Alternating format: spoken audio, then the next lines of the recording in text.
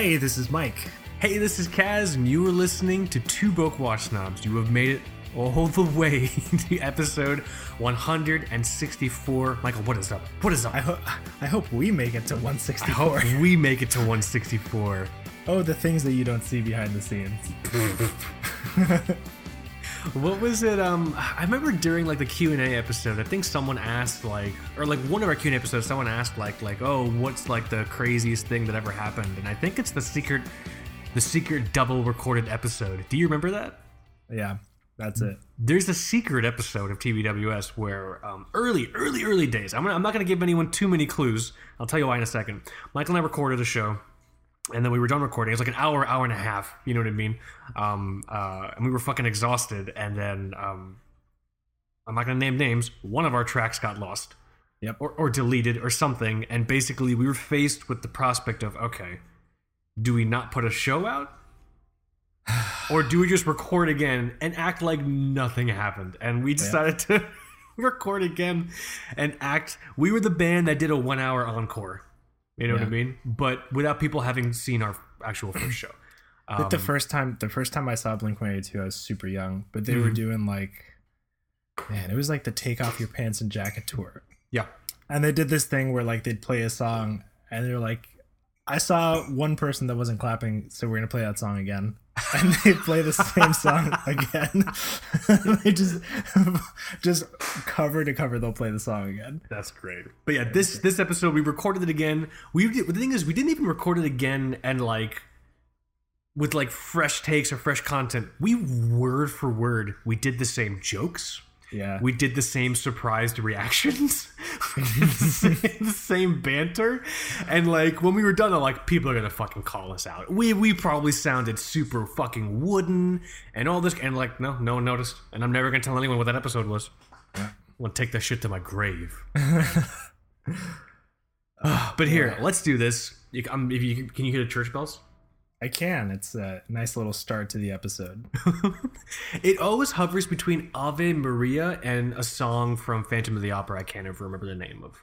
That's weird. It's really creeping me out sometimes. But here, this is going to be a lot of fun, actually. Episode 164. I was going to try to say 164 in Spanish. I don't fucking know Spanish. But episode 164, this is going to be interesting because we have to talk Watch Family. Okay. I think one of the things that Michael and I love to do is we love to just have discussions and talk about things that A, other people won't even touch, but B, that also really try and perpetuate and just really drive home what Michael and I are always really trying to communicate to everyone. You need to be a mindful collector. You need to be a thoughtful collector. Because the difference between, in my opinion, a happy watch enthusiast and potentially unhappy / never satiated watch enthusiast is the difference between a voracious consumer and a thoughtful collector, in my opinion. You can be a consumer, that's super fine, you know what I mean? But if you're having the habits of a consumer where it's just a matter of, buying things or chasing things because you think they'll give you a certain feeling or whatever, that's just not going to satisfy you in the way being an actual watch collector, would. And one of the topics that I think people might not realize you get that weird reflex sort of action in is fashion watches. Sorry, something loud just happened behind me. Oh, okay, that's my wife. Did you drop something, babe? Yeah. You dropped your phone. She loves dropping her phone. Okay. She loves dropping. It's the easily favorite activity is dropping her phone. She has it in a giant case. It's like a wrapped brick of cocaine, and she just drops all the time. Not that I've seen. Oh my god, she can hear me. What'd you say? You have less dead? No, what? This is not good airtime. I was just saying I haven't left yet, so I could hear you insulting my phone. Oh yeah. I heard it now. Okay, bye. You go. Oh, okay. Love you. It's that easy, man. What was I saying? Let's talk about fashion watches. So the fashion watch thing, there's a couple of factors here. So Michael, when I say fashion watch to you, what do you immediately think? Like a Daniel Wellington. Daniel Wellington. I think pops to mind. super blinged out Michael Kors watch. You know the Michael Kors watches? Yeah, are they still a thing though? I fucking see people Probably. wearing them. The My dad wears one. The Seiko SNK is not a thing. I still see people wearing that. Yeah. Or the Seiko SKX. Excuse me, SKX is the thing. I see people wearing that. I think it's the idea that like there's this division in the watch family and people who are trying to be watch collectors where I don't buy fashion watches. So I'm a watch collector, but I think it's really interesting for us to discuss what the fuck does that mean? What is a fashion watch? You know what I mean? Like It's thrown around pretty loosely, I would fashion say. watch is thrown around pretty loosely. There's a whole bunch of baggage attached to it as well. So I thought it would be really fun if Michael and I had just like a super thoughtful discussion on what a fashion watch is, and maybe you guys like fashion watches more than you realize. Yeah. You know what I mean? But here, before we do that, God, these church bells are fucking still going on. It's a party today. Jesus Christ. God, so much blaspheming from me right across from the church. That's probably why these church fuckers steal my parking. These motherfuckers they park in my parking lot all the time, and they go and walk to church. And it's like, that's not very Christ-like. That's not nice. I think Christ stole a lot of parking spots. Whatever, man. The fuck do I Probably know? created some traffic. out there with a sandwich board sign. The end is nigh. It's like, it's fucking Christ out there again with this end is nigh Hey, sign. this guy has endless wine over there. Guy knew how to party, dude. Check it All out. I'm telling you. What was I gonna say? We have to honor tradition, Michael. Before we get into the main topic, before we really start getting into it, because I'm very excited to talk about fashion watches. I want to do a wrist check. I want to do a very exciting wrist check because I have a new watch alert that I want to do. But I've also been talking a lot. Would you like to do a wrist check with me? And would you like to go first? Sure thing. Okay, go first. Save the people from me. I am wearing my favorite watch. I don't think I've ever called it my favorite watch, but I'm wearing my favorite watch. Okay, this is interesting. And it's actually not that interesting. It's the Doxa sub 300 black lung reissue. This is very interesting. Every time you post a thing on Instagram, people are giving you eggplant and like splash emojis. People, so like on our feed specifically, I think the top greatest hits, this Doxa, your Orient Star GMT, and the Christmas Chrono. I think those three watches just kill it on the feed. But yeah, this is what I have on. It's one of those cases where I came home from like a disgusting work day and just like I'm like, all right, it's time for the weekend. So I took off what I was wearing at the time. I think it was the SKX actually. Mm-hmm. I put this on. I put this Doxa on a lot to just mark the weekend. Like, okay, it's time to put on the lazy pants. Yeah, dude, you peel the SKX off your wrist like you're undoing a tie. Like, it's the fucking weekend, man. I mean, not to slag on the SKX, but weekend watch.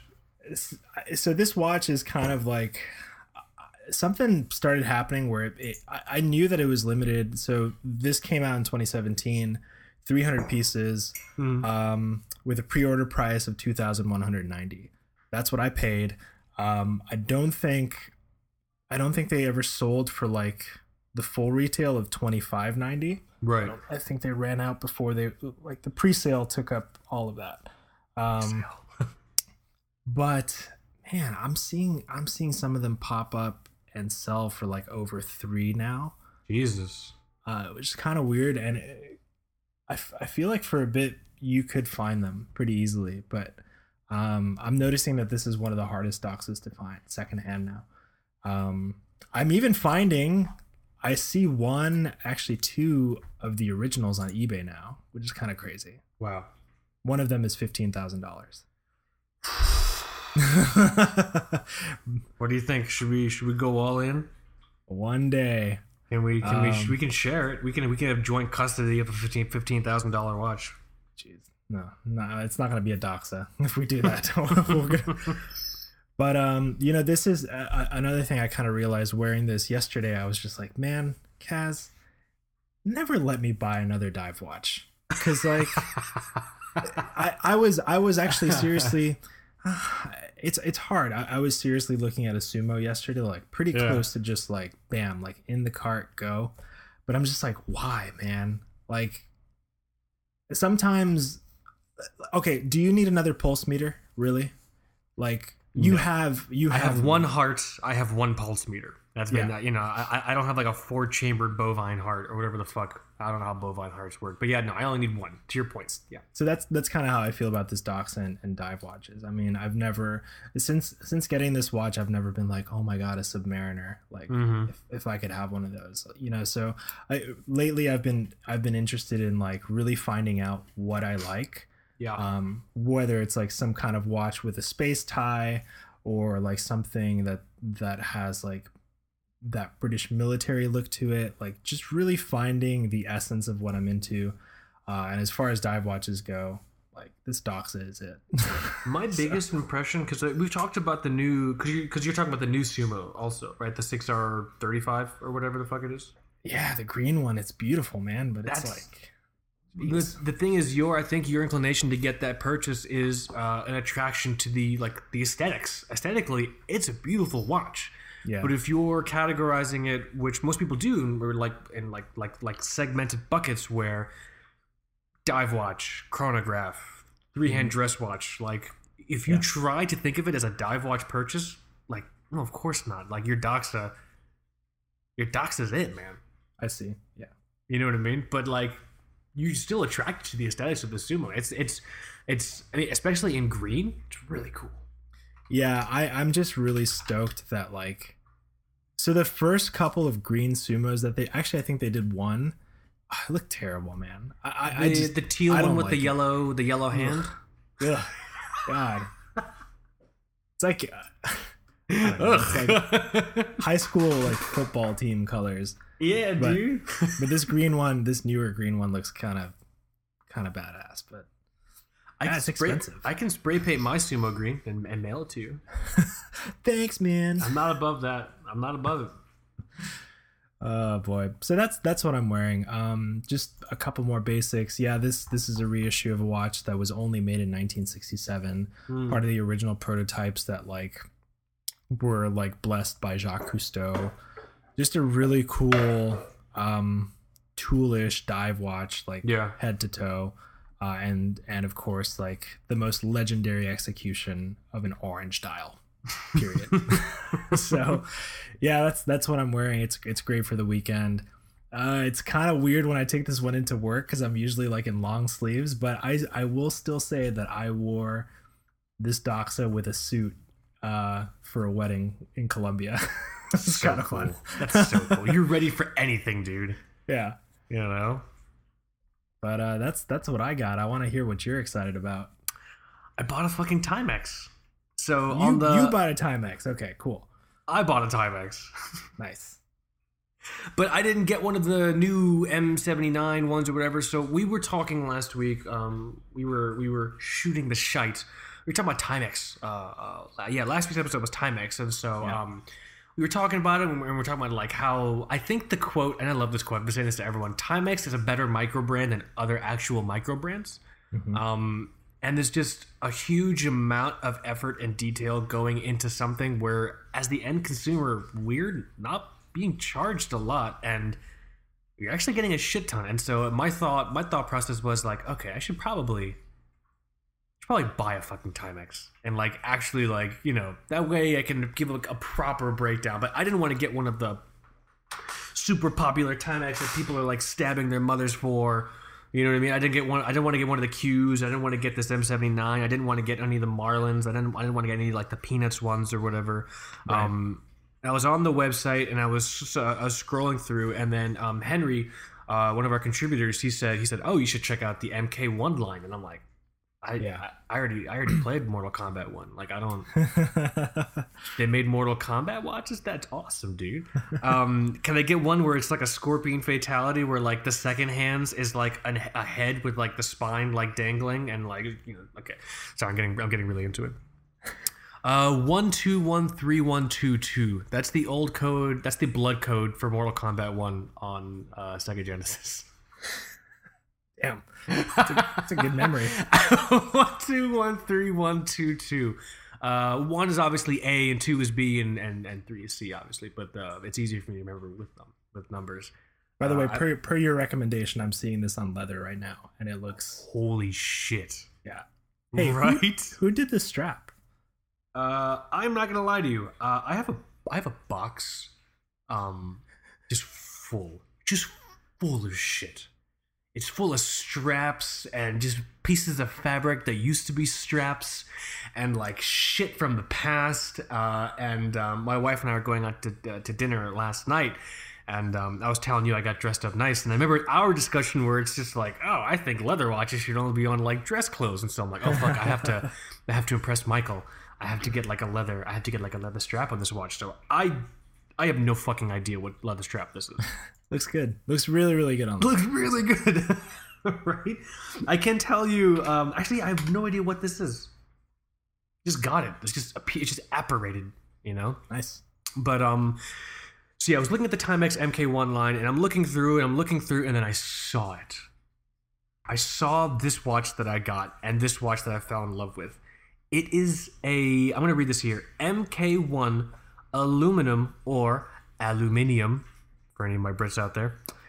Someone made that comment, actually. Someone's just like, I love saying aluminum and like a British aluminium. It's aluminium, it's glaciers, and vitamins. That's it. That's all the English I know. The rest of it's just American English. Vitamins, yeah. Vitamins.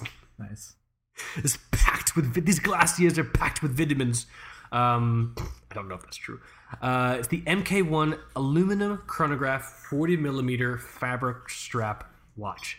I'm going to send you the Slack link. The full reference is TW2T10700VQ. Fucking Christ box. Wow. I'm going to Slack this to you. This is a quartz chrono.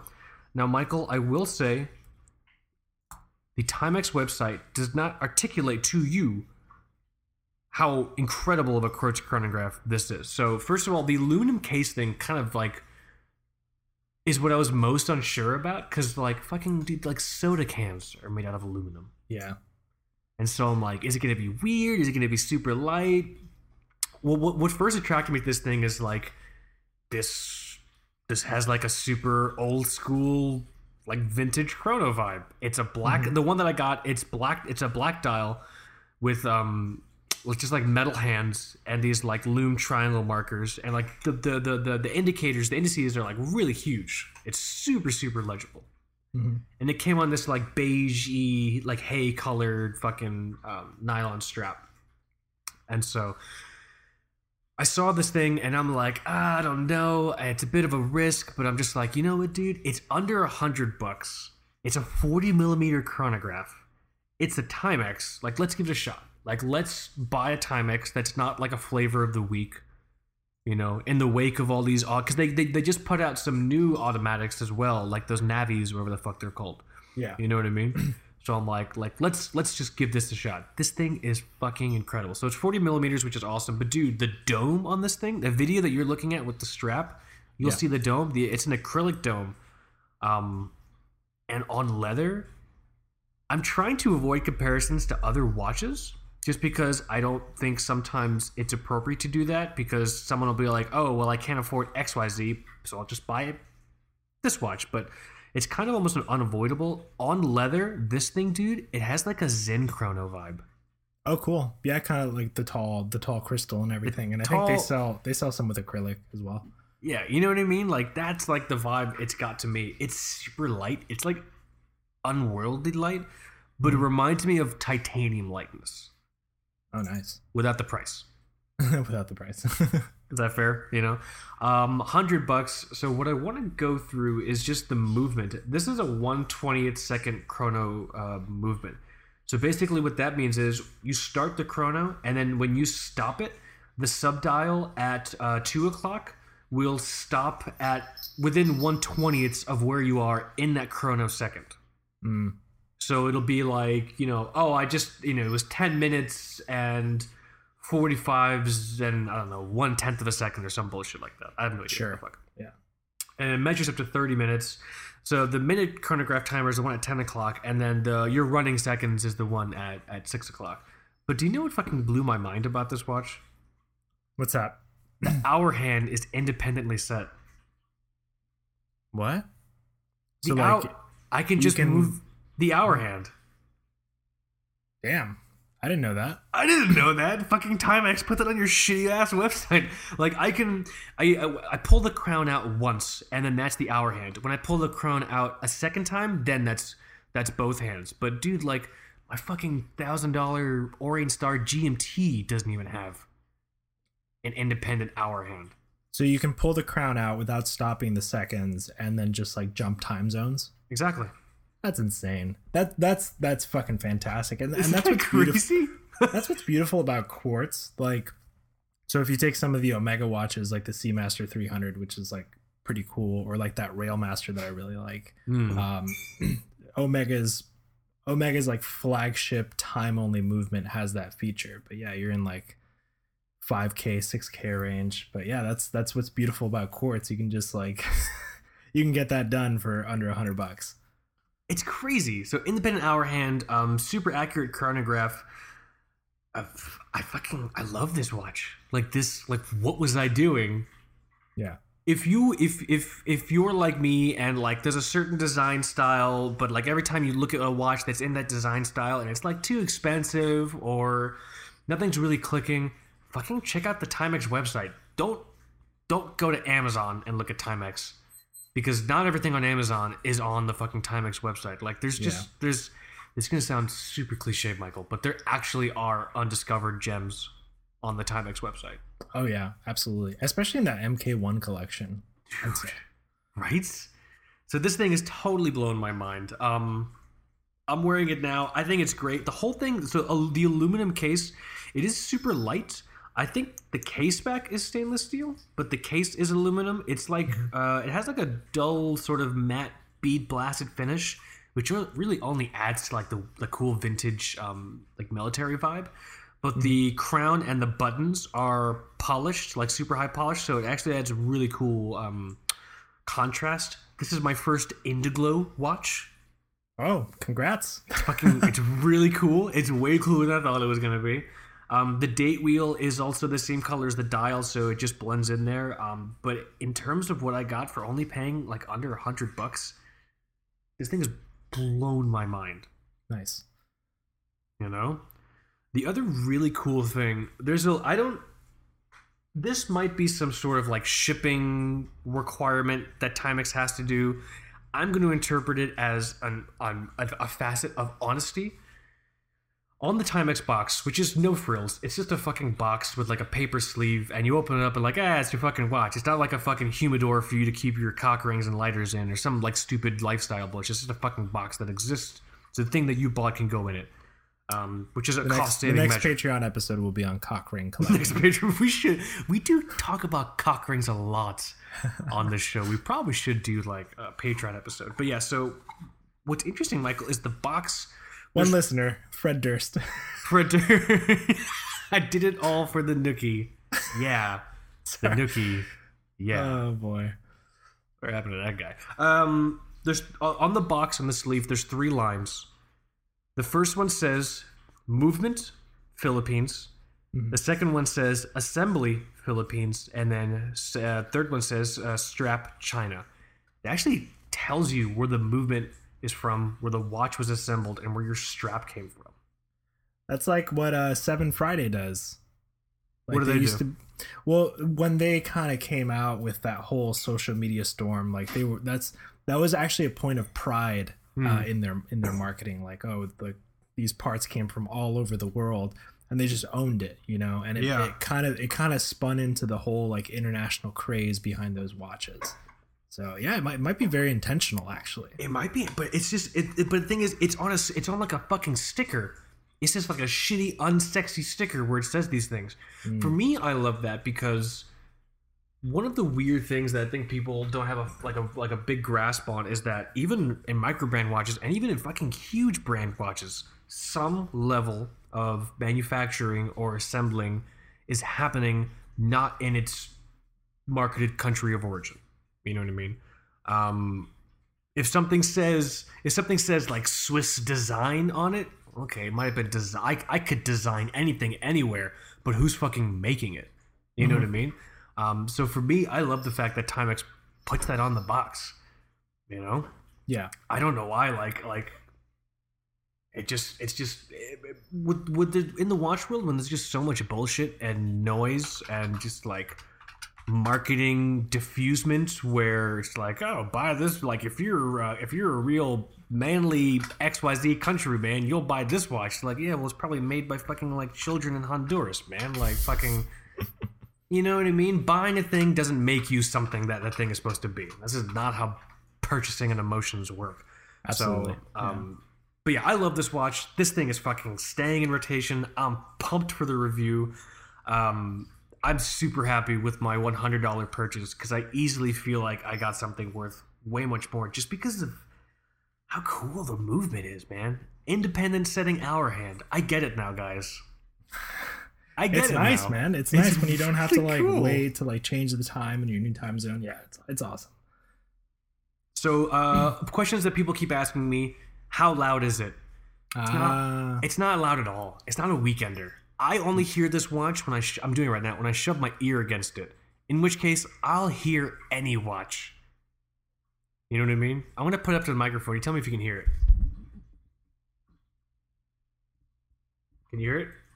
No, Okay. I just hear your cat fountain.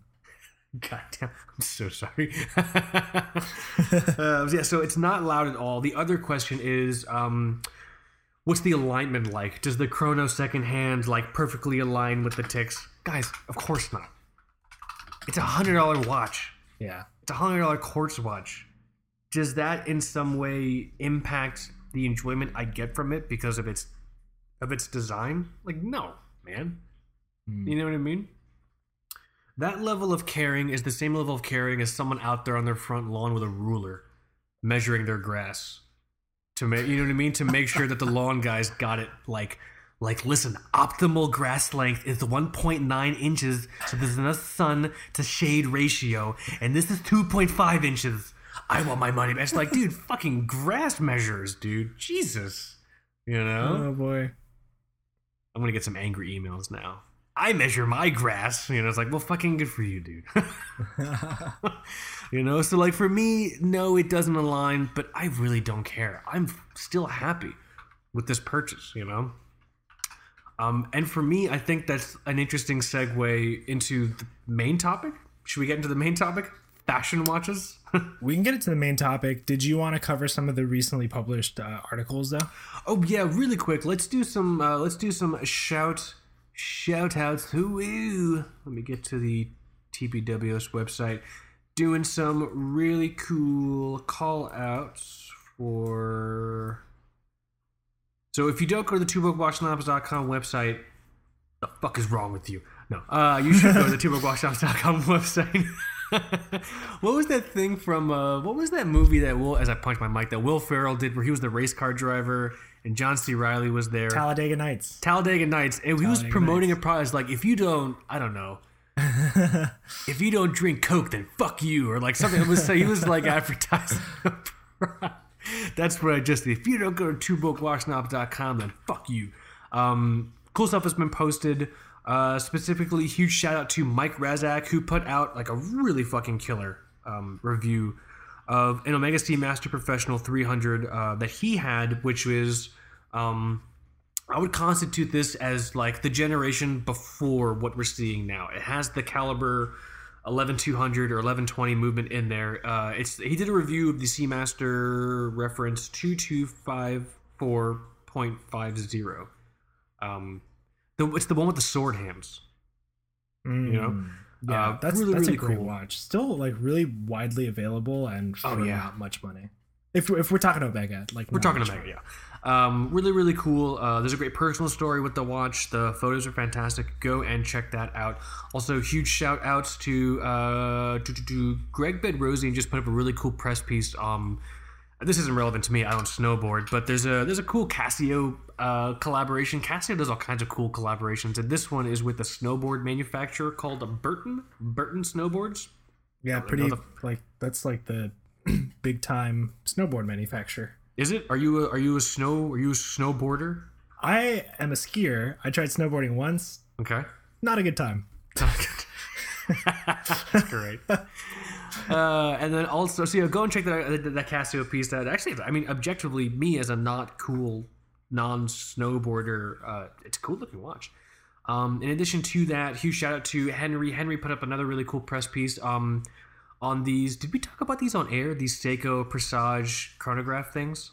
We did not. It's kind of we just kind of discovered that in the middle of the week. But yeah, there's a really popular with vintage Seiko collectors, the Crown mono pusher chronograph. And so it's kind of an interesting approach, and I can't say that I hate it. I like that Seiko did something that is under $1,000. I can't believe I'm saying that. It's like, oh, it's nice to see a Seiko release that's under $1,000. These are the end times, Michael. Yeah. So they basically took the essence of the Crown chronograph mono pusher and created, I guess, like these new Presage watches. So it's the watch without the mono pusher. That's basically what this is. And so in the article, you see, an example of the original mono pusher chronograph alongside these newer ones. So I just love that green one. That's all I care about. The green it looks one, great. The green one is fantastic. I'm scrolling. There it is. That's quite beautiful. It almost has like an ocean gem tone sort of vibe to it. Mm-hmm. Really, really cool. I like the bezel. They kept the bezel and this sort of dial design. These are like iconic aesthetic elements of this original mono pusher chronograph. Yeah. I'm just trying to figure out, are they overtly calling it? Because I think people might get confused if they're calling this a chronograph. Yeah, they're gonna get very confused. So if you're about to like put this in your cart, please know it's not a reissue of the mono pusher chronograph. That would have been like way bigger news. Like for Seiko to come out with like a full on reissue of this. Yeah, that would have been nuts. This is something inspired by the chronograph design, but it's not a chronograph. No, it's not a chronograph. So it's a time only version of that original watch, which is cool. It's a cool design. You don't see that kind of. I think it's almost like a pie pan sort of look to the dial. Yeah. You don't really see that in too many Seiko watches. So it was kind of cool to see them pull that one little element into like a new reissue. So I'm sure they'll do well. It's kind of one of those things that we never asked for, but the same goes for the mini turtle or the minnow, whatever you want to call it. But hey, man, thank God it's under $1,000. God, it's under $1,000. I saw a Presage come out. Let's see, what was it? And I was like, I was getting ready to just like hop in my chair and fucking like shit out like a quick like press release. It's the Presage SJE081. It looks like any other kind of black urushi dial that we've seen before from the Presage line. And I'm like, all right, like, where are the specs? Like, I'm gonna write about this real quick. I actually downloaded the photos, and then the price was $3,800. Holy fuck! I was like, what? Are you kidding me, dude? Yeah. If you look at it, it looks like any other urushi dial Presage. I'm all slacking to you right now. No, I found something talking about it. Yeah, dude. So like, yeah, it's good to see that these Crown chronograph inspired Presage pieces were like under $1,000. How in the bloody fuck are you charging $3,000 for this? Yeah. Every time a watch is made, is the assembler shot in the head? Is it blood? Is there like blood money? It has the 6L35. Which one is that? Oh, so Is it that has special? what they. No, it's got. That's what they put in like the Marine Master, like that's the undecorated Grand Seiko movement. Approximately $3,800. Yeah. Just to give you guys a point of reference, you could probably buy 2 of those Omega Seamasters that Mike Razak wrote his review about. 3,800, 3,900 is also like the original MSRP for a Tudor Black Bay GMT. Yeah, an in-house GMT movement from the Rolex family. This is such an abusive relationship with Seiko. It's like, hey, here are these $1,000 really cool designed, Versages. By the way, here's $4,000 for a black tie watch. Oh my fucking god! Is it an Urushi dial? Because you used to be able to get these Urushi dial Versages for $800. Do you remember that? I think Seiya Japan still has some. Come on, Seiya. We believe in you. Save us. Save us, Seiya Kobayashi. Students of blah blah blah. Yeah, man. Are these limited? Probably. Probably. Fucking hell. So stressful. Yeah. So yeah, huge shout out. Go check out the site for those 3 things we talked about. You're not gonna see us talking about the fucking. Although that'd be a great idea to put in the new set of watch pressers we were talking about. Too broke? Is that what we're going with? I think we're going with Too Broke. Too broke. Michael and I will be creating a new section of the site called Too Broke, where it's TOO broke, so Too Broke, where basically fucking like super expensive watches or absurd watches will be covered there, because we've had people say like, I want to hear you guys' thoughts on this watch. We're not too worried if it's more than like blah blah blah, but like we're more than $1,000. But we don't want pressers that we take seriously to be commingling with pressers that feature watches which are just fucking like really dumb, dude, and way too expensive. Yeah, so it's actually a big pivot for TBWS, and back down to like the double-digit episodes, we were always sort of reaching out to the audience and asking like, hey, is it cool if we write about a watch in this price range or review a watch in this price? Actually, we haven't even cracked the nut on reviewing really like stuff that's like super expensive. But when it comes to just opinion pieces or talking about it on the podcast, we've never really found a home for that kind of content. So we'd be curious to hear your thoughts on this sort of new category, this new feature for the website, where you may see something like a new Ulysse Nardin Freak, like Kaz's thoughts on that, or like a fucking like $70,000 G-Shock, so yeah, just an attempt to diversify the content that we have on the website, and also keeping it real. Yeah, keeping it real. I keep it real. Very cool.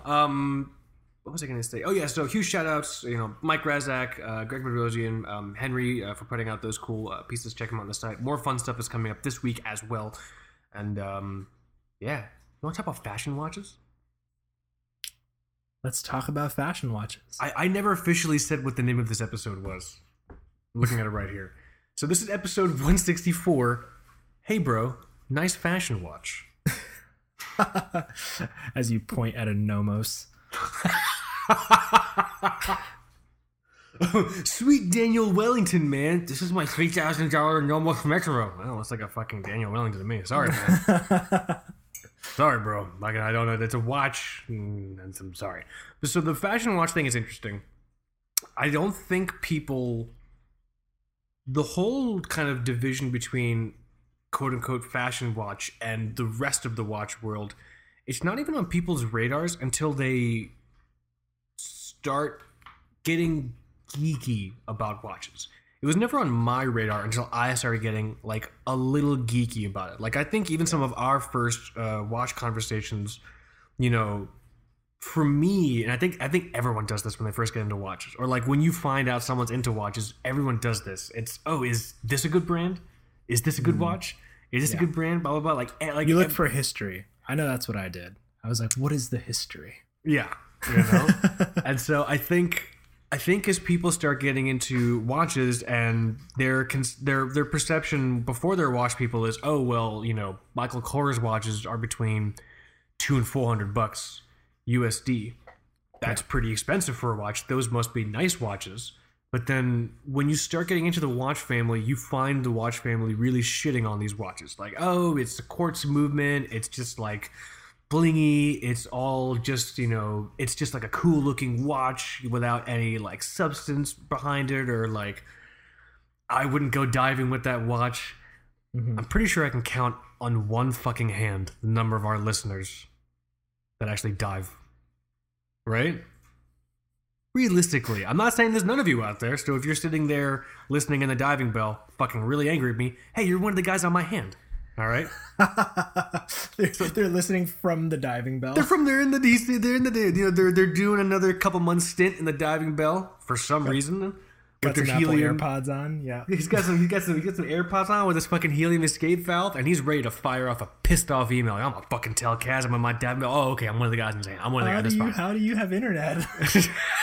That's what I want. They pipe it in the DSL line, dude. It's down there with his oxygen. Internet's utility, as far as I'm concerned. All right. Yeah, it's a different story. So yeah, if you're about to fire off an angry email from the diving bell or whatever the fuck, hey, you're one of the guys or gals on my hand. It's fine. All right. Yeah. So like as you get into watches, and then like you start to pull away from what you think of as fashion watches, and these are what are the biggest fashion watch houses? Fossil is probably the biggest one, because not only is Fossil itself huge, Fossil actually provides a lot of the watches for some of these designer brands. Yeah.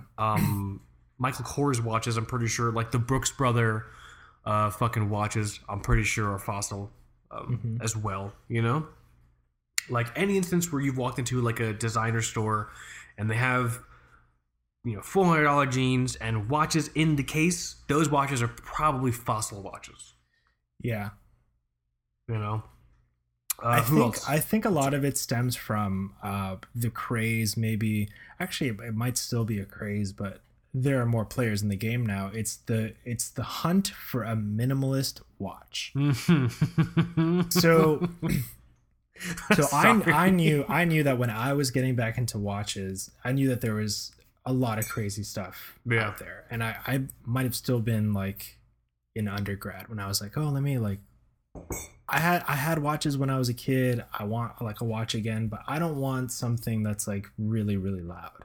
So I'm gonna look for a minimalist watch. So something happened where like that became a real trend, and a ton of people just capitalized on it. So Daniel Wellington happened. Yeah, I think that's where you get your Daniel Wellington. Your like some of the Michael Kors stuff. Gosh, who else?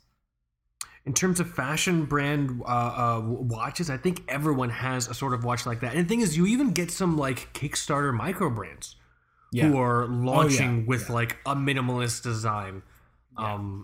If we go to Kickstarter right now, actually, I want to go to Kickstarter and just type in minimalist watch. I bet you it's still like a huge thing. Do you know what I love about Kickstarter now? I can still go to Kickstarter and find... like watch Kickstarter campaigns that are saying we're cutting out the middleman and bringing the savings to you. It's just like, even if that's true, haven't you guys learned anything from us? Minimalist analog watch with a heart rate monitor. Perfect. It's a pulse meter. I'll buy it. I'll take 10. Yeah, dude, just go to Kickstarter and type in minimalist watch, and it's just like non-stop.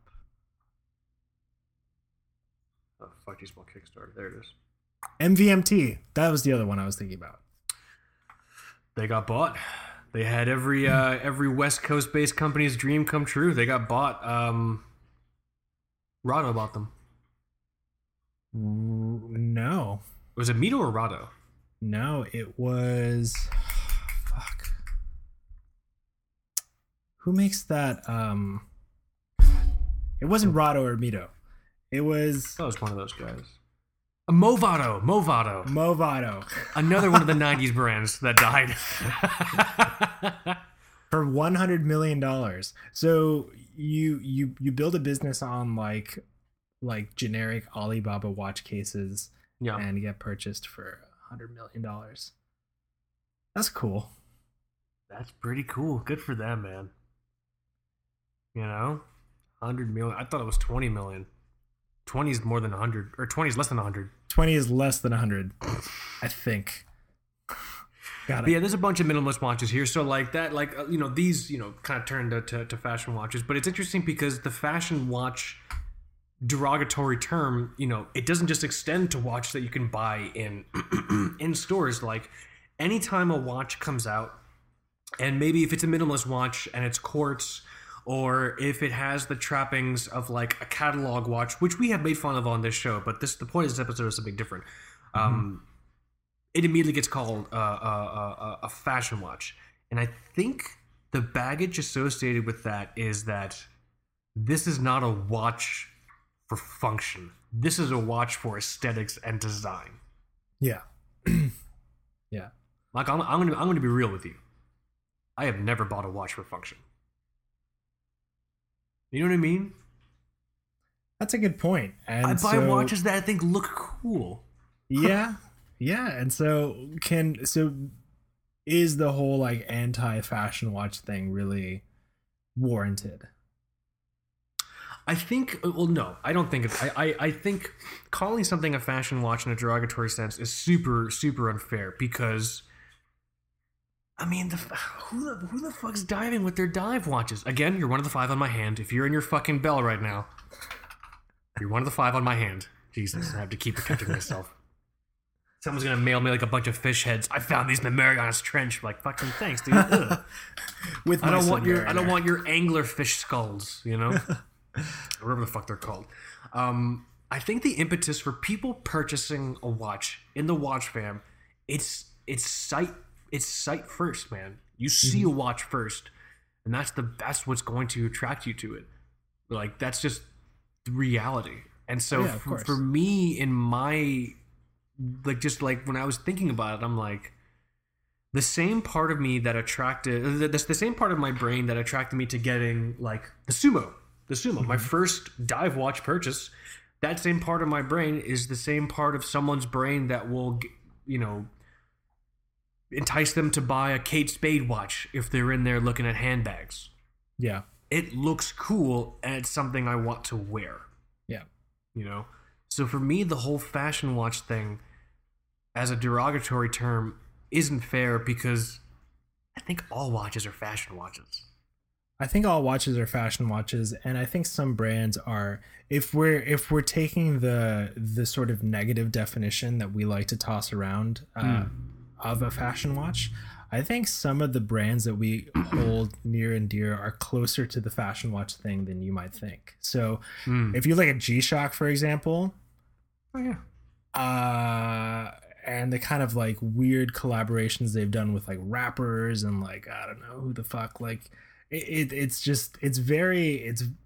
more fashion-y than anything. It's not the 5600 in like the ISS, It's a fashion watch, and G-Shock will capitalize on that. So it is kind of strange to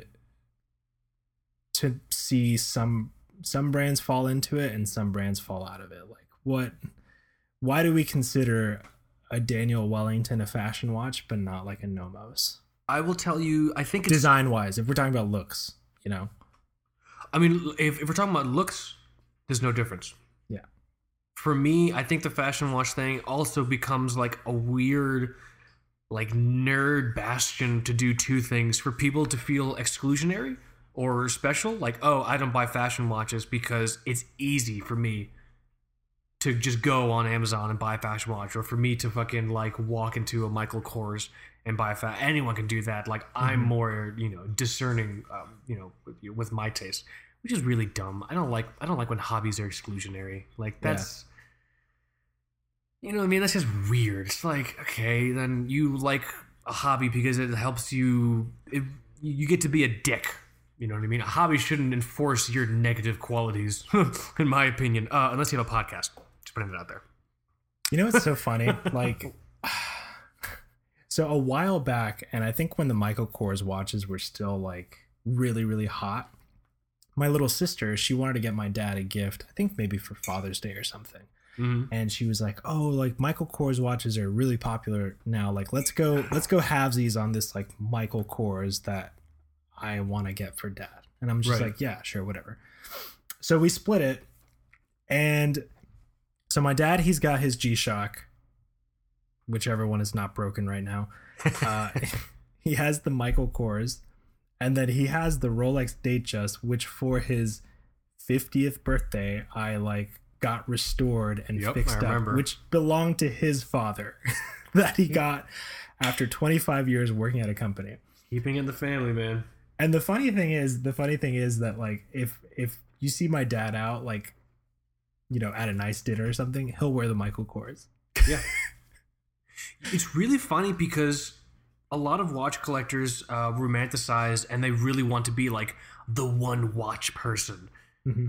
Guys, one watch people, they're not really angry watch nerds. They're people who wear what make them happy. Yeah, they got the You know what I mean? Like my dad's a one watch person. He's not a fucking watch nerd. You know what I mean? you know, just the other night I was trying to think about my you know, my grandfather's watch. So I think I've said it on the show before as well. Like my grandfather is the guy that like planted the seed as far as watches go. Yeah. Like I remember getting like it may have been a Fossil, like some white dial Fossil with a brown leather strap, and I think they got it for me on like a cruise or something. Like, my first watch was a Swatch that my parents bought in an airport for me. and so like this guy would get mad if I wasn't wearing it. He'd be like, a man always wears a watch. Right. And so for as long as I can remember, he had it must have been a Timex Easy Reader or a Weekender, like one of those two. It was a tiny Timex, which if you look at the Easy Reader or the Weekender, both of those are marketed very much in the same way that Daniel Wellington is, like just like a fashion watch. I think the Easy Reader is constantly like bundled in with fashion watches, but like yeah, you can be the one watch guy with, I guess, a fashion watch. Yeah. You know, so it's just the fashion watch thing. People try to have watch collecting be this. That's what I'm saying. There's two like nerdy bastions that people use. Fashion watches helps you feel like your watch collecting hobby is more exclusionary, so you feel better than people who are buying quote unquote fashion watches. And I think there's definitely an element of sexism in there as well. You know what I mean? Yeah, I see what you mean. Yeah. Because a lot of the times fashion watches, they're coming from designer brands which are mainly catered towards women. Like the Kate Spade watches are super popular. Michael Kors, even though I'm pretty sure Michael Kors does sell like dude stuff, I've only really mainly see like girls like shopping there and everything like that. You know what I mean? It's almost like synonymous with like an all bling, no substance sort of approach, which is the really unfair kind of like mask that just gets thrown on like watches aimed at women in general. Like remember those Seikos that came out recently, the 4 blue dial ones that we didn't like or whatever? Oh yeah. The ladies one was just rolled in like jewels. Yeah. Like, it's a ladies watch, $10,000. Like, oh my fucking god. Yeah, it was like that $50,000 Omega that my wife tried on, and it was like a quartz tiny thing, and all of the cost was bundled into those like rocks. My favorite a while back, Becky and I, my wife and I, we were looking at like watches in like a case somewhere, and we walked by like the ladies' watches, and my wife just doesn't like small watches. She just doesn't understand small watches, and she had the best like reaction. She looked at ladies' watches and they're super small. She's like, what the fuck are these things? They're gonna fall apart if I wear them. They're like tiny. They're gonna look like pennies. I'm like, yeah, babe, this is what you should want. Your ladies' watches. Do what the department store is telling you to do. I was joking, obviously. But yeah, so I think with the whole fashion watch thing, I think there is like a really weird element of like sexism in there. I think a lot of dudes use fashion watch as like a way to kind of, I don't know, protect fragile masculinity. It's like if someone asked them like, oh, I got a Michael Kors, is that a good watch? Like, Michael Kors is dumb. You should have bought an SKX and skull fuck the barnacle. It's just like, okay, Jesus. So you know what I mean? Like, because I've seen people have that reaction, especially like when I post my Invicta. Yeah. Invicta, even all marketing bullshit aside, I feel like people probably lump Invicta in with like the fashion brand thing because it's super accessible. They're everywhere. They do like these especially the Pro Diver that I have. It's basically like a sub case thing. So I think for me, hold on, my cat's being bad. Sweetheart, Get down from there. get the fuck down from there. You heard Michael. You don't Right. spray them. That's People horrible. like spray No. their cats. People are also fucking terrible. Why would I spray? I don't want to get sprayed. I never got You that. want to get sprayed? Would you want to get sprayed? I wouldn't. I don't want to get sprayed. That's not my fetish. That's weird, man. This is not my fetish. What was I gonna say? I forgot what I was saying. But So when I was thinking about the whole fashion watch thing, and in the past, I know I've been unfair to watches that would be classified as fashion watches. But as I've sort of progressed on my watch journey and really thought about it and just gotten closer and closer to the heart of what really makes this hobby fun, guys, we've said it before and we're going to say it again. Just buy what makes you happy. Me too. I can think back at an exact moment where I was kind of snobby, and I'm sort of disappointed in myself. Thinking back, I was in a meeting with just a bunch of designers, and then there was a project manager next to me who he was getting into watches, and he kind of he pointed out a Movado chronograph on one of the creative directors, and he knew that I was into watches, and he's like, so what about that watch that he's wearing? What do you think of that thing? I'm like, nah, that's a piece of shit. Yeah. That's so mean. So I'm guilty of it too. So We all are. but look, I have that particular watch pulled up, and I'm just like, you know what, I see a lot of stuff in here that would probably appeal to a professional designer. So that might be why the guy is wearing it. He's a creative director, a designer at heart. So this speaks to him, and I have no right to say what I said. But the thing is, it's when we got into the watch hobby, those are prejudices you automatically inherit. Those are the STDs of the watch world, and you get it as soon as you jump in the sex pile.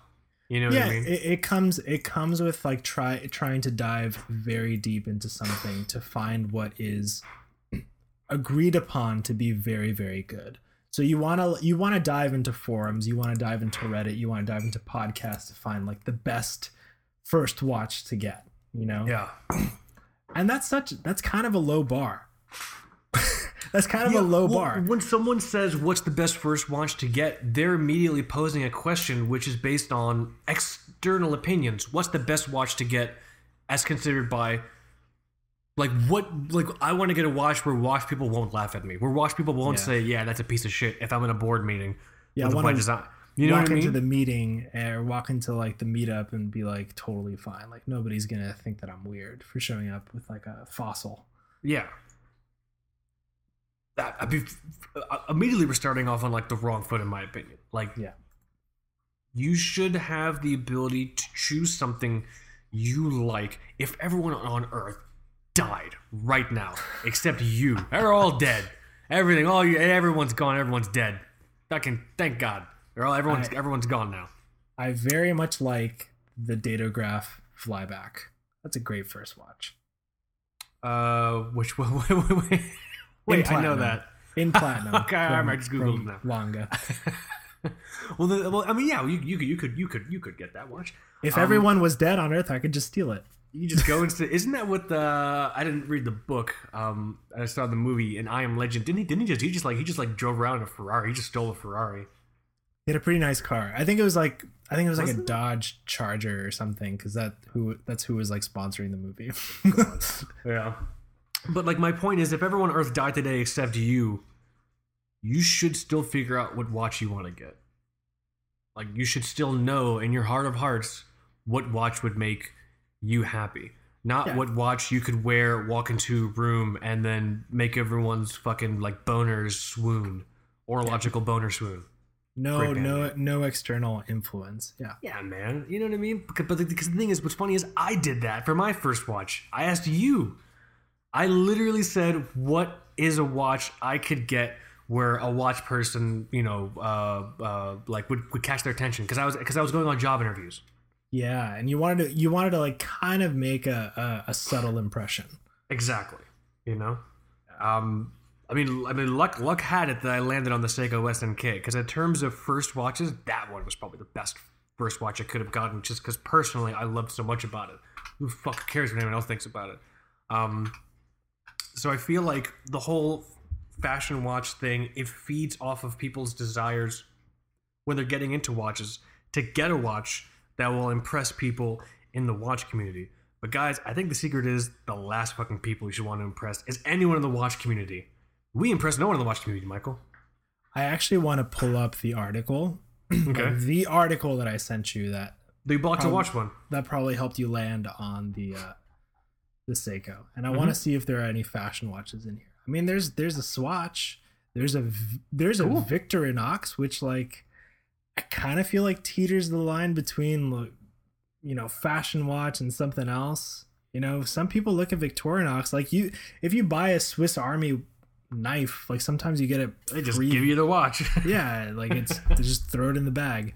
So is that a fashion watch? Like that's in this article.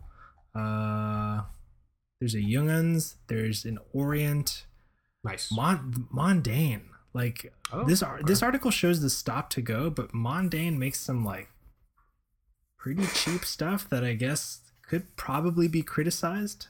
Didn't Bilal do like a part 2 of that, and like everyone just like Dude, no one was happy. He did a fantastic fucking. It was great. I part two. love that. I thought the part 2. I'm like this is actually a really excellent list. But like the comments, it's just people like full neck beard. Yeah, You know what I mean? that's a thing. That's a thing. That's a thing when you operate on a site at that scale. But yeah, check out part for, 1 for 2018. Yeah, That's what it was. Check out part 1 of that, and then check out part 2 of it as well. Both of those are great. Who did the first one? Was it Ariel? It was David Breton. Nice. So yeah, definitely check those out. For me, those were super helpful. But in terms of the whole fashion watch thing, you should just buy what you like. You shouldn't have to worry about external opinions. I think sometimes when people ask that question, they're also like, oh, I want to make sure I'm getting something that's good quality. I think if you're in a situation and someone asks you that question, which is loaded, what watch can I get where people won't laugh at me? I always emphasize to people, like, it really honestly depends on budget. Like, your quality should be in congruence with your budget, with your design kind of taste leading the way. So me spending $94 on this Timex, if this was my first watch, I would be fucking incredibly pleased. I love the way it looks. I think the quality is great. I love the features of this actual chronograph. I love the Indiglo. The aluminum case is actually really fucking cool. It makes it brings that whole vintage vibe out of like looking vintage to kind of feeling vintage. It has that sort of feel, And acrylic crystal will do that. There's a sort of warmth behind it, and you're just like, oh wow, I feel like I'm in a different decade altogether. It's really cool. I like it. It sparks mad joy for me. Yeah. So the fashion watch thing is interesting. I think. What are some other fashion watch brands? So Timex, technically Timex. Shinola. That's a great one. And I kind of a like great one, actually. Yes. I like some Shinola watches, but I'm kind of scared to say it.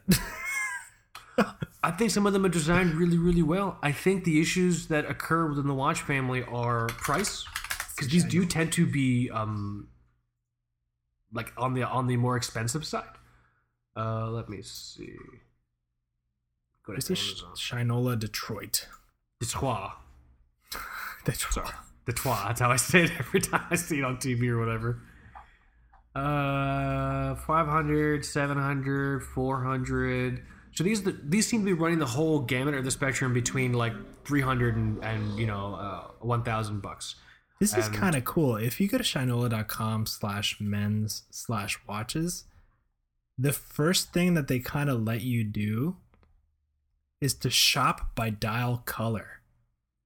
I've never seen that. Shot by dog color: orange, black, white, yellow, silver. That's pretty cool, right?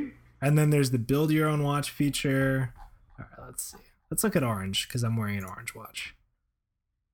Orange. There it is. Yeah, this thing is 1,250. You're in orange. Well, this territory is now. this is the automatic. Yeah, that's the automatic. Let's look at quartz. The Runwell is a pretty popular one. Quats. A pretty popular model. Quats. Marty, grab your Quats watch off the dresser. So, I mean, the Vinton 38 millimeter is $550, and it is, let's look at the specs. Movement. What is the Argonite 715? Oh yeah, this is quartz. These are Miyotas. $550 quartz movement. I mean, I paid almost $1,000 for my CWC. So Well, see, so someone's argument would be like, "Oh, why the fuck would I pay $500 for a watch with a quartz movement? I can't fucking dive with it. Where I could spend less and get like an automatic or blah blah blah." It's because you are for some reason falling in love with specs and features that probably aren't really that important. Again, unless you're one of the 5 people on my hand and a fucking diving bell right now. All right. I mean, it looks really good, man. This It's a has kind beautiful of like watch. Explorer vibes to it, if you ask me. And plus, I talked to someone. I used to work with someone who had one of these watches, and she loved it because it had Detroit on the dial. Mm. And like, yeah, you're paying for that, but like, you can say the same for a lot of other things. I'm probably gonna upset you, Michael. When I'm buying a Gibson guitar, I'm paying a shit ton of money for Gibson on the headstock. You're absolutely right. That's the truth. You know what I mean? Like, that's the truth. Like, you really just have to buy what you like. And so I don't think That's why I got mine used. That's funny. You know what I'm saying? So it's just, I don't know. I was thinking about it recently, especially after the Timex episode. I think a lot of the fashion watch hate, I think it's stemming from other kind of endemic issues that are occurring. I don't like how people who are just getting into watches inherit the prejudice. Because it is prejudice. That's what it is. Anything where you make a decision on something based on like preconceived knowledge from other people, that's just prejudice. Especially if it's a derogatory decision. You know. This one's really cool, actually. Vinton 38 millimeter. This is cool. $400 or it's a small font. $500. Yeah. If someone wanted to buy a watch that had from a brand that had an American legacy, because Shinola, I think they were a bike manufacturer. Is that it? They either made bikes or shoe polish, some shit. If you wanted to buy a watch that had like an American legacy, and if you wanted to buy a watch that honestly, you know, you can recognize Shinola watches. Like a lot of them sort of have, you know, it actually, I hate to make comparisons, but if you like a lot of RGM watches, but you don't want to pay $10,000, Oh my god. Yeah. look at Shinola. You know, those are two American brands, both designing with a sort of trying to capture a sort of like 1920s to 1950s sort of aesthetic with some of their dial designs. Some of their maybe, I know RGM has that bad fucking baseball watch. You know what I mean? So I think it's just enforcing that there are watch brands out there for everyone. And you should really just lead with your heart, Yeah, absolutely. you know? I love this Timex. Yeah, that's kind of making me like want to look at the MK1 collection, Mark 1. Let's see. What else is in there? Mortal Kombat 1. Let me see. Oh, Combat 1. Sorry. It's all about part 2, man. Well, the first Acid Pit. it's like band albums. First album, usually it's a throwaway. It's the second album where they kick in. They get a proper producer in there. You know what I mean? Usually it's the second album. Yeah, dude, this 40 millimeter for $90, MK1 aluminum, time only. That looks like those old like Vietnam watches. That'll look nice next to my CWC. I love this thing. This thing is so cool. They also have the chronograph from 42. If someone didn't want. 40. Oh, by the way, I just got an alert. And this is a callback to the last episode. I got an alert telling me that there's a number of Timex Qs in my cart. That's hilarious. They got you. Oh my god. I still want 999. Right now, there's an email remarketer sitting at their fucking station just biting their nails. Please make the price $17,000. Please. You have no idea. I'll be top of the leaderboard for the next 10 years. Oh my god. Please. Mr. Pinata, please. That's great. Yeah, if you want to buy 1,000 of these, $179,000. Jesus. This makes me want to go put a big pilot in my cart. Such a good feeling. What is this? This thing is pretty cool. But yeah, so I mean, I think that's the big takeaway. Try not to be too dismissive, especially if someone just getting into watches asks you about a certain watch brand. You can be honest, being like, "Oh yeah, Michael Kors.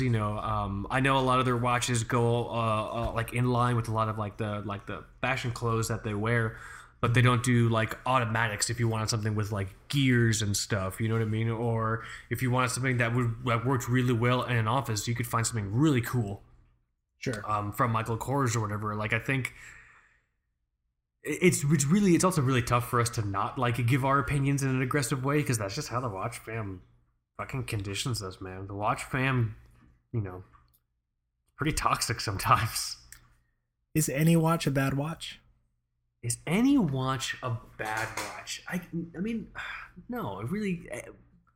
I mean, if it's like 40 minutes behind, I would say that's a bad watch. I mean, like, listen, watch, you're really bad at being a watch. I think you're a good-looking watch, but you're really bad at being a watch. Yeah. So yeah, I guess if you stay from like that, or if like the hands fall off, like oh yeah, hands fell off, probably not a good watch, The hands fell off every single minute, and then you have to pop the crystal off and stick them back on. That's a bad watch. I think that's a bad watch. I'll call that a bad watch. But I think, in all honesty, I think if there's a watch, I think there's a watch out there that at least someone will always love. Like that fucking Rainbow Invicta Quartz, dude. I don't like that watch, but I saw someone wearing it in the wild, and he looked really fucking happy. Yeah, whatever, man.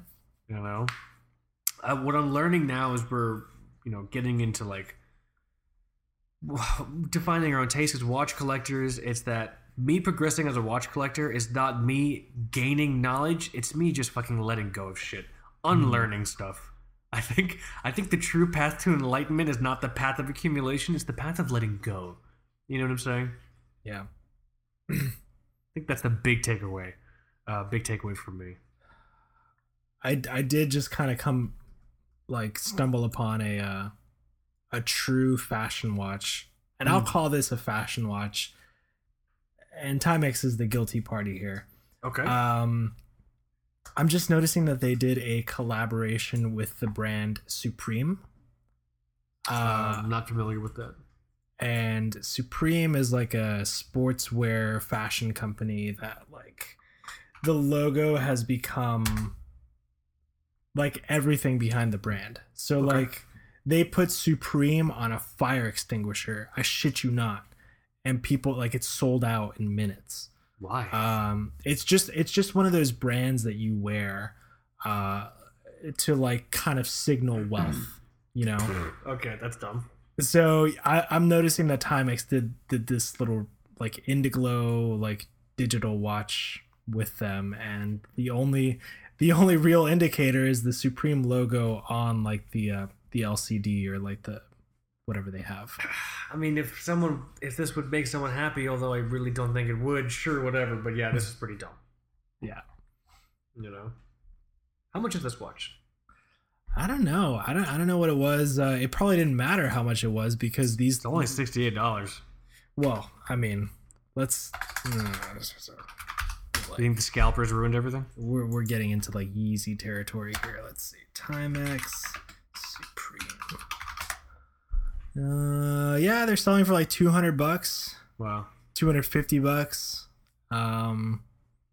Just if you want. And if I'm actually kind of curious though. Let's search for the Supreme fire extinguisher. Oh my God, $750, $1,188, dude.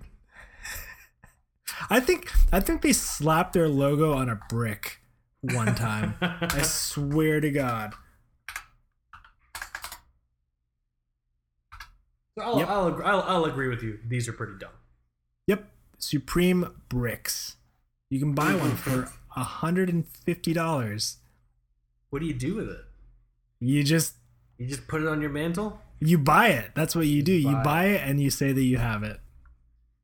So I think we learned something here today. That's a fashion brand. This is a 100%. fashion brand. Like this is something. This is if you really need a fashion brand to fucking hate on for some reason, hate on this thing. All right. This fucking. Although I do Supreme. I do admire like the handful of marketing people like in the boardroom, like, shit, how are we gonna top the last thing that we did? I'm like, all right, hear me out. Let's put the logo on a fire extinguisher. It's gotta fail. Like It's gotta fail. That has to be the line that we draw. Maybe the design team at Supreme's just trying to get fired. We hate our They're just- jobs. Maybe they're just really clinging to unemployment. Like, let's just get fucking fired, guys. Oh, Tired. dude. I don't see my family anymore. This is Put the great. logo on a brick. All right. Nope. Instant success. Instant success. I want to see Supreme. Promotions all around. I want to see Supreme toilet paper. Each sheet of the toilet paper has the logo, so you got to wipe your ass with it. Oh my God. You think that would sell? Be careful. You might get hired. You might get a job offer after this goes live. That's gold, Kaz. Pure gold. We never heard from Kaz again. Yeah, I drank the Supreme Kool-Aid. Ugh. That's a good one. Supreme Kool-Aid. Supreme Kool-Aid. God, Right. you're just full of ideas. $400 Kool-Aid. Kaz is gonna get like a $500,000 a year salary. He's gonna disappear. I'll just be doing random reach wrist shot updates from Bora Bora. He doesn't even use Photoshop for his work. He uses Paint. MS Paint. MS Paint has got me out of a few jams in my time. All right. Me too. I will say.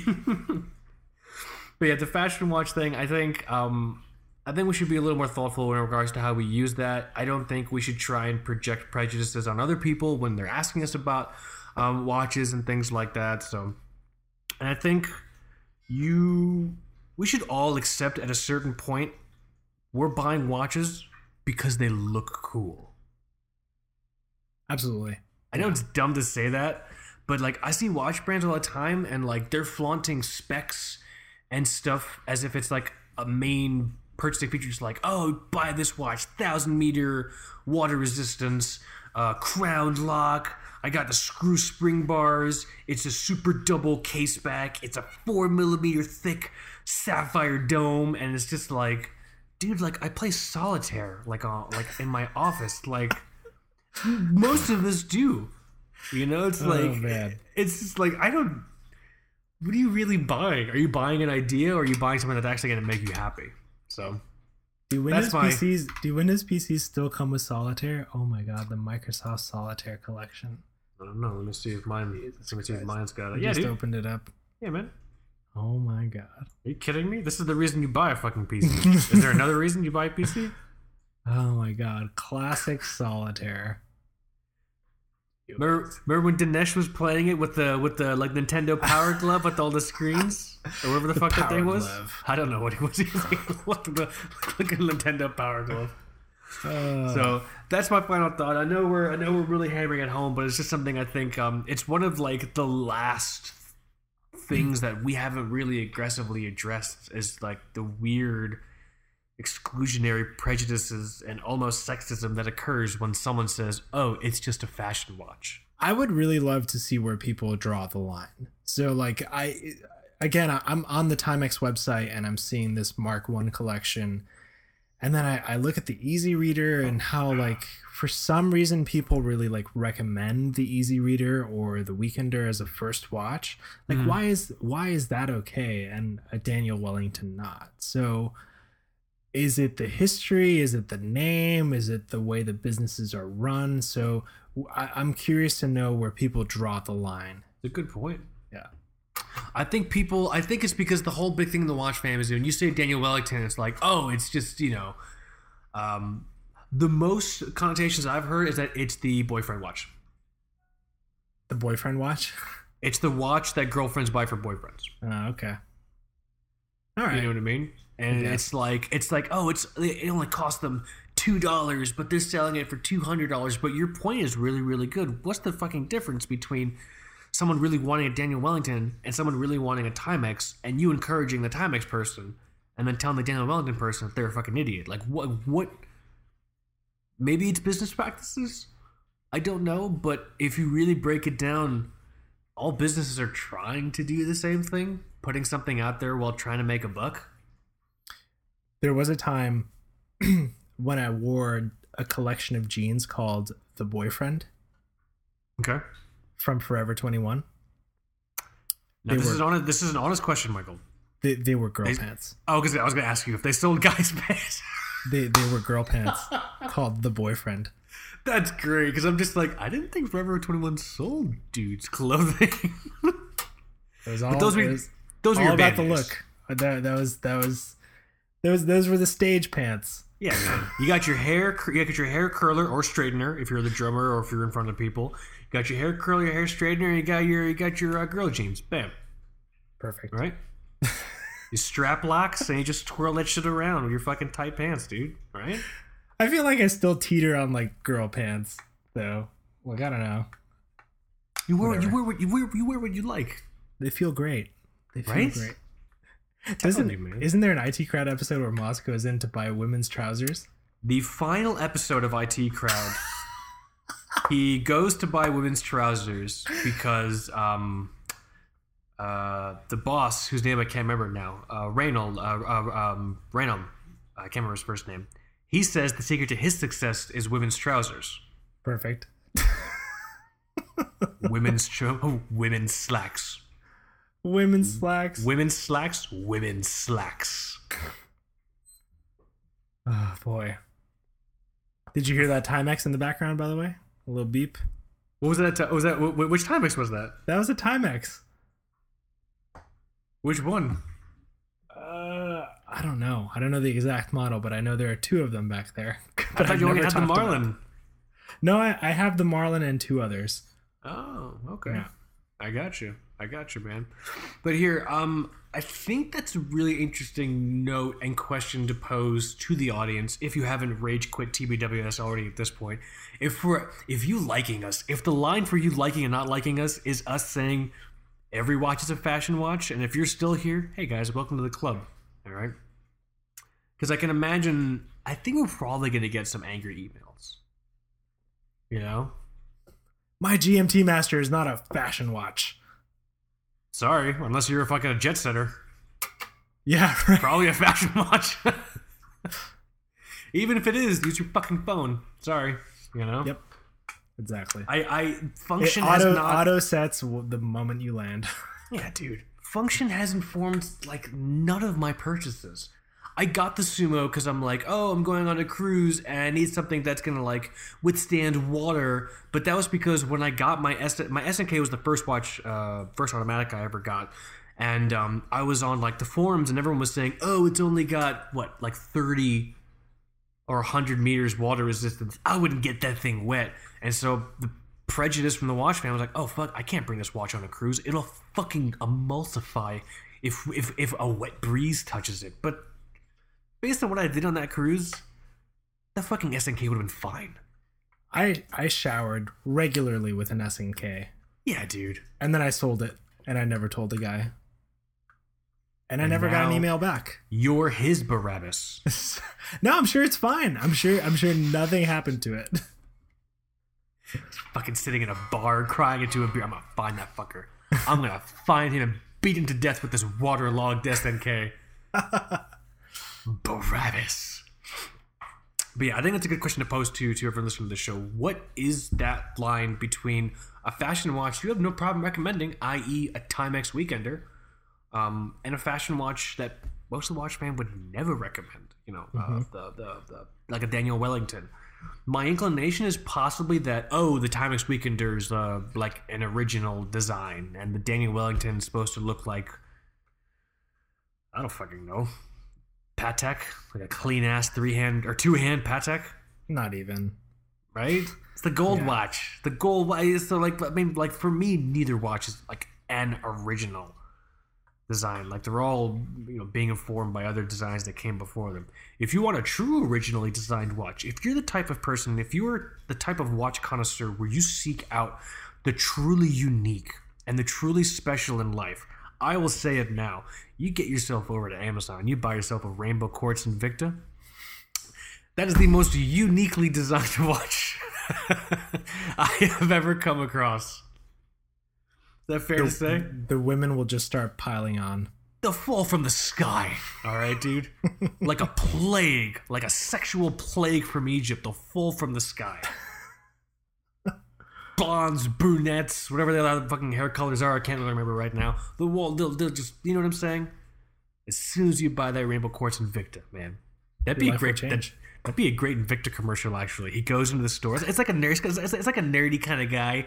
He kind of has that Rachel Lee Cook thing where if he just lost the glasses and kind of shook out his hair, he'd be fine. But he's kind of nerdy. He walks So into like the Axe commercials, but with Invicta. Yes. Primo, par excellence. Yes, Axe commercials. But so like he walks into the store and he puts a watch on and shakes the guy's hand, and then he leaves because he bought the watch. And then like you see storm clouds, you're like, oh no, fucking, you know, Robert's gonna get rain, and it's just women are falling from the sky and like fawning over his wrists. You know? Oh boy. Now I want an Invicta. No. Like, fuck, I should buy a fucking Invicta. God damn, what am I doing? Sitting here with a fucking stupid ass Timex. But here, we'll pose that question to you guys. What's the line? What's the big difference? Why recommend a Timex Weekender over a Daniel Wellington? In this scenario, someone has come to you and they said they like both watches. Mm-hmm. You know, why choose one over the other? I think that's a great question. Also, definitely share your thoughts on this week's show. If what we've said is just totally fucked up and you're like, you guys are totally missing the point, fashion watches are blah, and you know, not fashion watches are blah. If you want to do the full Chris Rock, or the Chris Rock, white people walk like this and black people walk like this, if you want to do the full Chris Rock joke between fashion watches and non-fashion watches, let us know what's up. You know what I mean? That's not the proper Chris Rock joke. It's not appropriate for me to do the Chris Rock joke right here. It's also not appropriate for me to do the voice. You can't do the voice. You can't do the voice. It's actually impossible to do the Chris Rock voice without sounding fucking racist. Yep. Get in trouble. Can't do Get in that. trouble. You know, Chris Rock himself will kick your fucking door down and beat you to death with his supreme brick. All right? True story. Not true story. Probably has one. Yeah. It's like probably has one. It's like Bloody Mary. If you do the Chris Rock voice in the mirror 3 times in a row, Chris Rock jumps out of the mirror and beats you to death with a fucking supreme brick.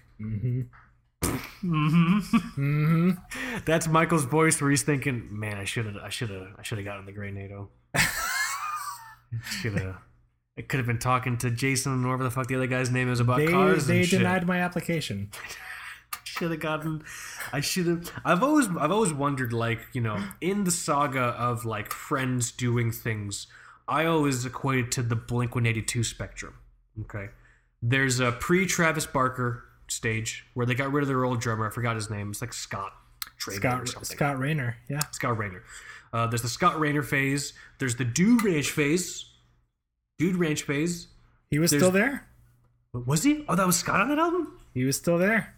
Okay, I take it back because I was good. So the joke that I was going to make is that I was your Scott Rayner and you were just waiting to shed me off so you could do your Dude Ranch. So the reality is they shed Scott off and then they did Enema of the State. Right? That's what happened. Yeah. So you were just waiting to shake my dumb ass off so you can go and do your Enema of the State with fucking, I don't know, EA8 or Greg Bedrosian, and someone much nicer than me. You are my non-tattooed Travis Barker. Don't you worry. I'm the Rock. I'm afraid of planes. I have all kinds of other interests. That's the only Travis Barker's things I can remember right now. Cadillacs. You have to like Cadillacs. I think I never really thought about it too much. You gotta like Cadillacs. But Travis also has a much more appropriate reason to be scared of planes than I am. Yes. Yeah. Poor guy. So yeah, that's how I always saw myself as, like, me holding you back from Dude Ranch, from your Dude Ranch, or I guess in this case, now that I understand the timeline better, your enema of the state. The fuck were we even talking about? We're going all the way, man. We're going all the way. We're gonna go the full. Are we gonna go the full spectrum to the point where I turn into Tom and you're like, "Fuck this guy. This is ridiculous." You know what I mean? Or are we Mark and Travis all the way?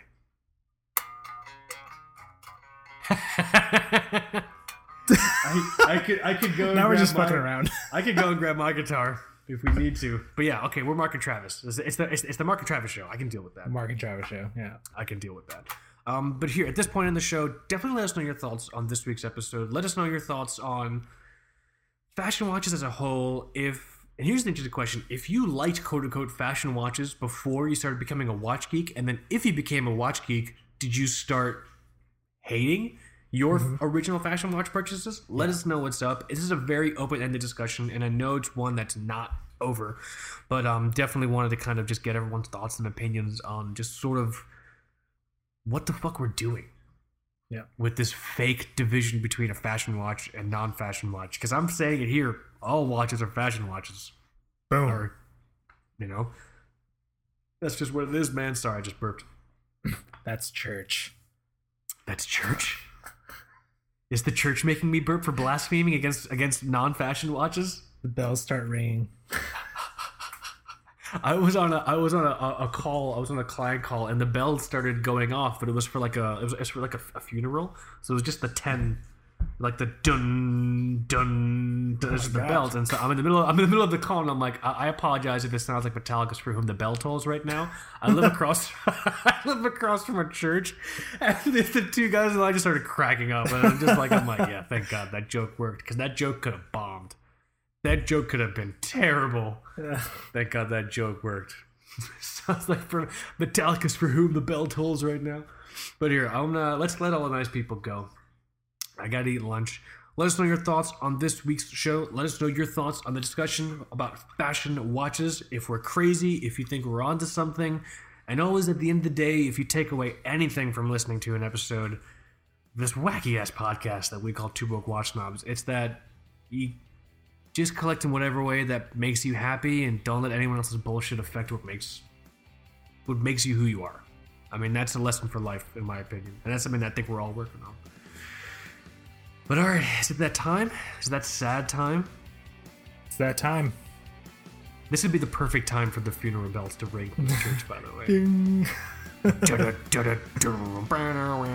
think that'd be fantastic. But here, let's do it. Let's let the nice people go.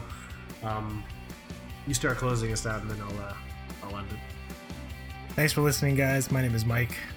And this is Kaz. You've been listening to Two Broke Watch Snobs. Later.